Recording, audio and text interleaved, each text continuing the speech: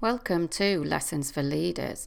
This week I've got a brilliant guest for you, and we are talking about why you need to stop throwing money at well-being.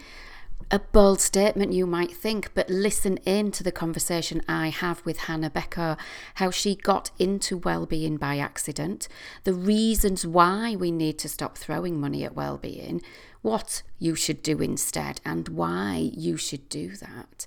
And we discuss the stigma of mental health and well-being, the chat and examples of our experiences. So join us on today's episode.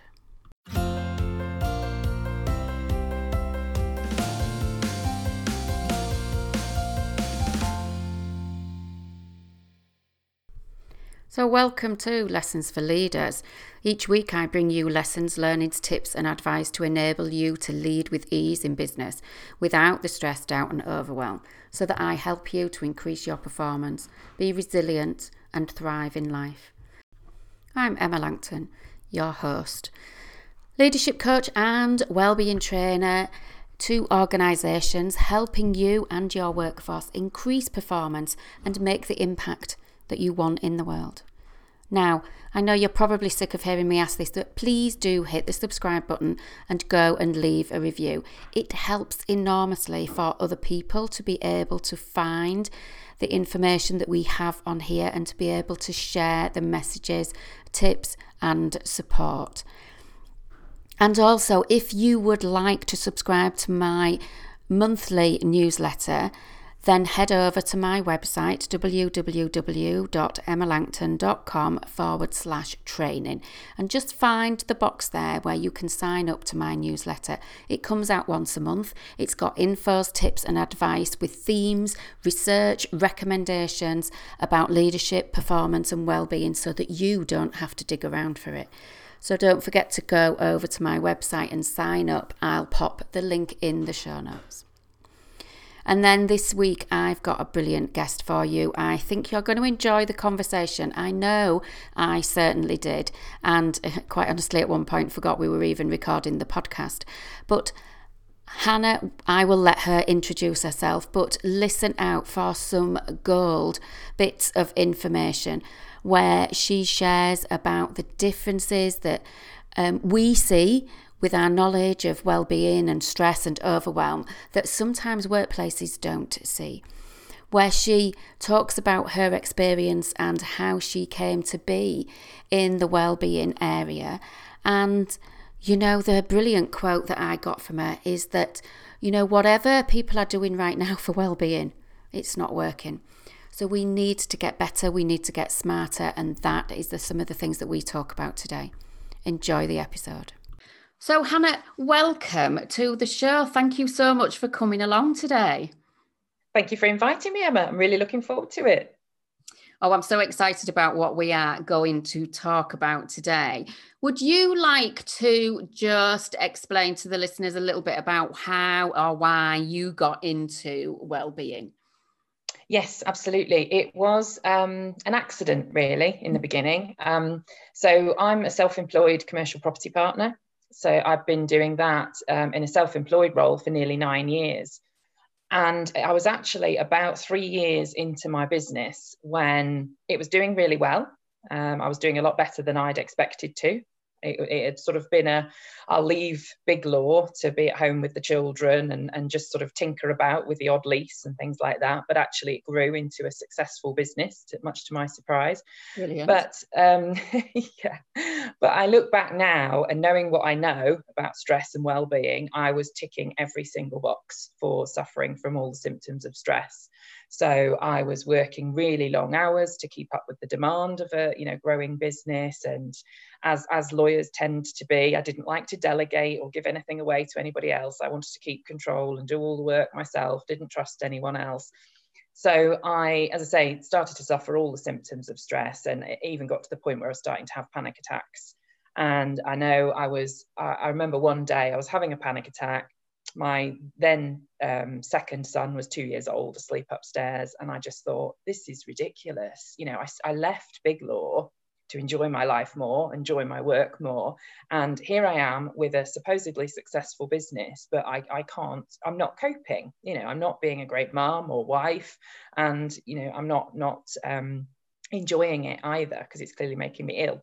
So it was purely from a personal perspective that I went and got interested in well-being and stress management, just so that I wouldn't have to give up my business or change what I was doing, because I wanted it to work and obviously had proven that the business was successful, but I needed to find that how to make it work for me and the family as well. So I learned it purely from a personal perspective, but actually along that way thought there are so many other lawyers who are in this position. It's only then that I really started to read the statistics and understand just how bad stress, mental health and well-being was in the law. And so it's through that I thought, actually, I'm going to start teaching and training other people. And that's how I got into it. It is only when we begin to learn about it that we can see where the impact was and what it looks like, and how there's so much stress and pressure around, and how people are dealing or not dealing with it, and how it's impacting people. And that was certainly the case for me, although I had a different introduction to kind of well-being, mental health and everything because of adopting the kids. But then ended up blending the two, as I tell everybody, in learning about that and blending it with the corporate environment. But that's how come we got to talk. So we were having a chat a few weeks ago, weren't we? And you said that you wanted to start talking about why we need to stop throwing money at well-being, which is what prompted us to do this episode. So do you want to just recap slightly? And because you got really passionate about this subject, didn't you? And I was chuckling away when we were talking. So do you want to just tell us a little bit about why you think people need to stop throwing money at well-being? I know we're going to be on the same song sheet, so I'll try not to interrupt. I get passionate about this subject is because things need to be done. It needs to be raised in the corporate environment. And it has been, and it is being raised. I've been talking to other countries a bit this year, and they're telling me that they think the UK is ahead, you know, particularly in the legal profession, in terms of dealing with mental health and well-being compared to other countries. And so I suppose in some respects that's good. But I'm thinking, well, if we're ahead, you know, we're still nowhere near where we need to be. Exactly. I mean, what's the state of play going to be like in other places? Yeah. Yeah, I mean, completely. I mean, they were sharing with me that it's really only this year, since the pandemic, that mental health and stress has even been discussed in certain professions. It's just never been, I'm sure it's been known that it's an issue, but it's never been a discussion point before this year. Yeah. So I think from my perspective, yes, it's great that, you know, we hear the buzz phrase that mental health is on the agenda now. You know, and that is fantastic. And as I say, compared to other countries, maybe we're doing better, but it's not helping. It's not helping. You look at the statistics, and the statistics are getting worse. And I don't think it's just in my profession. I think, and you'll probably know, Emma, better than me in general corporate terms, but the statistics for stress and mental health are getting worse every year. And we don't have any statistics for this year yet, which is only going to be a lot worse once they are released. So whatever people are doing right now for well-being is not working. Absolutely. And I think what I kind of see in here is about people doing almost like knee-jerk reactions to things and wanting what I call the kind of sticking plaster effect on things. What I find a lot of the time is when they're bringing in things for like the physical types of stress and the physical health of things, but we're not looking at the mental health. And the mental health means really that we need to make sure that employers are providing that provision, but also that we are equipping people so that they know what it is that they can do themselves. Would you have like your first top tip for what it is that we really do need to make sure that we do? Yes, and I think you make a great point there, that it is, well, it's more than two-pronged almost, isn't it? Yeah, well, yeah. I think businesses have started to bring in the physical aspects, exactly as you say, you know, whether it's yoga at lunchtime, a fruit bowl, meditation sometimes, or even massages at desks, you know, that's been around for a few years. And so, you know, again, it's a tick box. It's something on the way towards helping, but it does. It has that disconnect between stress and mental health and just the physical side. But I think what we all need to think about is that mental health and stress, it's multi-layered. It is about the physical, you know, it is about yoga and meditation and nutrition and fruit and water and sleep. It definitely is.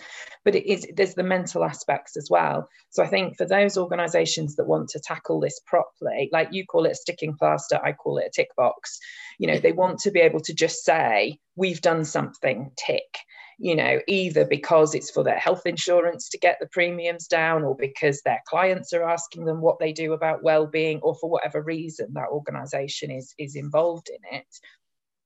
It's got to be more than just a tick box, and it's got to cover more than just the yoga and the fruit bowls. You know, it's got to be a more holistic, joined up approach, I think. I think what we're seeing certainly in organizations that I'm talking to as well is that the responsibility falls often on HR. There are a lot more individuals who are being given a role that is responsible for well-being, but often they are too busy. And I have often calls with people who are quite last minute. Oh my God, I need to do something. Or, oh my God, you know, people are just not managing. So can I just have this? And I generally ensure that I hop on a call with them and try and get a bigger picture and make sure that we are tackling some of the issues that it is that they are seeing, so that we are sorting out the real problem and not just, again, like, you know, doing that knee-jerk reaction or going, oh, I saw that and I thought it was really, really good, so can I just have a bit of that? So I often say that the first thing is that we need to ask the employees what it is that they need. And I sometimes, especially if I see people face to face, see them kind of slump, because I think they jump on a call with me and they almost want me to give the answers. If you do this, this, and this, then that'll be great. But it's not just asking employers what they kind of need, but it's asking them where they're, you know, what their issues are and what the kind of problems are as well. But you do some good stuff, don't you, with organizations to be able to gather that sort of information. Do you want to just tell us a bit about that? Yes, it's something that's really come to the fore this year, because of all the, you know, yes, we're working from home. You know, I'm not going into firms and doing training in person, which I think, I mean, I love training in person, and it has worked very well online, and it's certainly better to have it online than not at all. But I think it's harder to really see how people are feeling. You know, like you said, sometimes you can start a conversation with somebody and sort of see them slump and see that actually this piece of training that we are here to deliver for them is not what they need right now. You know, I might be trying to talk to them about business development or time management, whereas actually they're completely overwhelmed. Their mind is not on what they're doing because they're just struggling to keep going each day. You know, they could be on the verge of panic attacks and things like that. So trying to talk to them about time management or business development is you know, not what they need. And so what I've certainly been doing the last few months with firms that I work with is saying to them, do you know what, let's stop the workshops, because as much as I love them, I don't think it's what people need right now. Just bombarding them with more training. And yes, I always try and do my training in a very, you know, train a bit, go to people, make it personal to their lives, answer their questions and things. You know, I'm not sort of a death by PowerPoint trainer, I hope. Oh, I love that. I love that expression, hate to see it. Yeah, absolutely. I'm with you on that one. I love a good PowerPoint, don't get me wrong, but I love the interaction. That's where people really learn, is talk to them about something and then come and interact. And I love that style. But as I say, so many people are just in overwhelm, right on the edge of burnout right now, and they cannot take it in. So as I say, I have literally, even with existing contracts I have with firms, I've said, just let's stop doing that particular form of training and let's switch to a sort of focus group discussion. So, you know, a small number of people, maybe 10, 12 maximum, we'll have a topic to that discussion, but really it is about what people bring. I suppose it's group coaching really, but with a topic. And I will do a little bit of training if that's what comes up and that's what people need.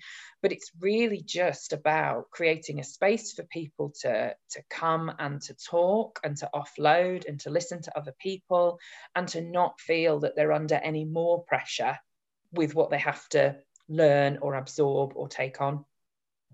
And I love that, because we need to take the pressure off, but also with the kind of disconnect that the pandemic brought, really, with, you know, with the isolation and the work from home and everything else. You know, one of the big things I've been talking to organisations about is about how you continue to create that connections with people, because that boosts the feel-good chemicals and also helps people to feel that they are not alone. Kind of reduces that kind of stigma of, oh, what's wrong with me? Why can't I cope? Everybody else looks like they're doing okay with everything. And it's often, I think, really good to bring in external people, I think, for those sort of focus groups and training, because I certainly find, and what I often advise is that sometimes we get a bit more honesty out of people because they don't feel that they are going to be judged, or that it's going to go back to their boss, or that they're going to kind of get, you know, reported on and checked up on and things like that. Is that something that you find as well? I do, yes. And I think even with the best will in the world, I mean, there's some fantastic HR people out there who really, you know, do care about the well-being of their people. And I think knowing some of them as I do on a personal level, I know they wish that their people could come to them more. I completely understand that. But I think there is still that fact that they are an employee of the company and they are in that HR role. And no matter how much they do care about the well-being of their people, they're still going to be the same people that have to deal with appraisals and redundancies and all those sorts of things as well. So yes, I think there's a real benefit in bringing in the external person. And as I always stress with my sessions, you know, it's, you know, they're with lawyers, so they understand the concept of confidentiality. We've also got this idea of what they call Chatham House rules. You know, what's discussed in the group stays in the group. You know, you're not allowed to take anything outside. And I very much say that to the employers that are hiring me and to the employees in the group. You know, we will not take specific comments from specific people back to management. That's not what this is about. I will take themes and I'll take ideas, but not in a way that management would know such a body said such a thing, because that's not going to help. It's not going to help at all. And often on the training and workshops that I do, I do try and generate some of that chat and some of that interaction and some of that connection, usually by asking a question right at the beginning. There are a few where I have been on and just said to people, what's your biggest struggle right now? And sometimes it's that biggest struggle is around the theme of, say, you know, the work-life boundaries and things, but what's your biggest struggle right now? So that I am making sure that on the actual training, I am dealing with what the people are attending is their biggest struggle. So that's one sort of way of, you know, making sure that we are absolutely hitting the spot. But the other way, again, you know, because I'm an independent person from that, but the other thing as well is that it opens up that chat, and then everybody on the call sees what all the chat and comments is, and then kind of goes, oh yeah, I have that as well. But it absolutely needs to be that safe place for people. Otherwise, they are not going to be able to make the progress and to be able to, you know, to learn that, because there is this stigma, isn't there? We're still living with this stigma. I always talk about, don't talk about the war, don't talk about worries, and talk about women's problems. It's like the 3 W's that I'll have said this on more than one podcast, so the listeners are probably like rolling their eyes now going, here she goes again. But that's the thing. But, you know, I had a CEO that came to me, and he literally used to be in a helicoptered in to meetings to troubleshoot and sort out problems and things like that. But he came to me with anxiety, and I said to him, have you not thought about speaking to your, you know, people in your organization? And he literally said, I don't want to be seen as weak.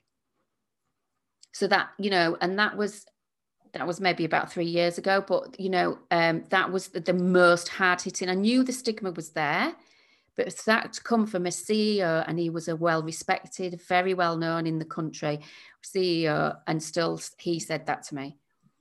Yeah. And I think you make a great point there, Emma. And I know you shared that story with me this week, and it's so stark. And I actually feel as though it's more of a worry with men. And I know in your example, it was a man, because yes, there is a huge stigma in the legal profession, definitely, and in corporate, around mental health for everyone, or there has been. I like to think it's breaking down, and this year has really helped with that, because people Absolutely. Have been a lot more open this year, and so maybe we're really making some steps there. I don't agree with the stigma. I think those who hold their hand up and say, do you know what, I'm struggling right now, I want to get some help, are the strong ones, and they come out of it so much stronger. And all the people I've spoken to about whether they've got to crunch point, it could be burnout, it could be panic attacks, it could be breakdown, it could be whatever it is, it could be a few months off work with stress, whatever it is, pretty much all of them, I can't think of an exception, say it was the best thing that ever happened to them, because what they then go on to learn, to change, to do is so great, because they came to that crunch point. And it happened in my life, and I'm sure it happened in many people's lives. So I actually think it's a really good thing rather than being a stigma. But my concern is mainly for men, because, as you say, it goes back historically years, if not hundreds of years, that men don't open up and don't talk about these things. And they keep it to themselves until crunch point is much worse for men. In the law, it's suicide. It's just, it really has to change. It really has to change. And this idea that it's weak to admit you have an issue that you're getting help for, I completely disagree. I think it's the strongest thing to do. Yeah, and I entirely agree with that as well. And some of the things that I say to people, is that I've been in business for 10 years, and I have focused solely on the stress, anxiety, and then improving your performance. That's it. So if I've managed to run a business for 10 years and obviously had a rolling amount of clients and things like that, that's quite a lot of people that are feeling the stress, anxiety, pressure, and have been concerned about how it affects their lives or how it affects their performance. So then there's nothing to be ashamed of, and there's no need to hide it, because there's a lot of people out there. They are not on their own, and there are a lot of people. But to see then the difference that you can turn around with individuals and with groups of people is absolutely amazing. I had somebody last month, and they said to me, I'd done a workshop on dealing with stress and anxiety to improve performance, and they sent me a message to say, who would have known that going to a workshop about stress would leave you feeling so calm and relaxed afterwards? And I'm like, that's absolutely brilliant, isn't it? And I didn't even work through any of the tools, which I do sometimes do when I've got more time and things, but this is it. So that, there's the stigma. There is that. It breaks my heart through the pandemic, where we've seen so many people that have either, as you say, taken their lives, or, got to absolute breakpoint. And I'm like, no, you don't need to do that. But getting back, to that point of what we were initially talking about, is about, this is why we need to stop throwing money at it. We need that tailored support. We need it to be right for each individual. We need them to feel safe enough to come forward, and stop that kind of stigma as well. So if you could finish today with if you could just share one lesson, if you like, what would that be, Hannah? I think it very much follows on from that point, and it's something that one of my friends who works a lot in diversity and inclusion said, and particularly about this year when they were doing a lot of work with Black Lives Matter and things. She said, it's just about having the conversations. It's just about having a conversation. And I think you know her, actually. I think it's just the same with mental health and stress. In fact, with all the big issues we're trying to deal with right now, it doesn't have to be expensive. It doesn't have to be fancy. It just needs to be, just as you were saying there, ask people, what help do you want? What are you struggling with right now? What support do you want us to find for you, to arrange for you? And if we haven't got a lot of money, if we can't do anything else, can we just get you in a group on Zoom, bring a cup of coffee, and have that confidential and honest and open conversation with no judgment? Oh, I love that. Hannah, if people want to find you, where can they find you on social media or wherever? Yes, they can find me on LinkedIn. That's where I'm happiest and busiest. So it's just Hannah Becko on LinkedIn. And I also do have a website as well, and that's authenticallyspeaking.co.uk. It's all about the conversations. It's all about the conversations. Thank you so much for joining me today. And listeners, if you liked this and you have any questions, get in touch with Hannah or get in touch with me. If you liked this, please share it with your network. Do subscribe and head over and leave a review. And then I'll see you again in the next episode. Bye for now.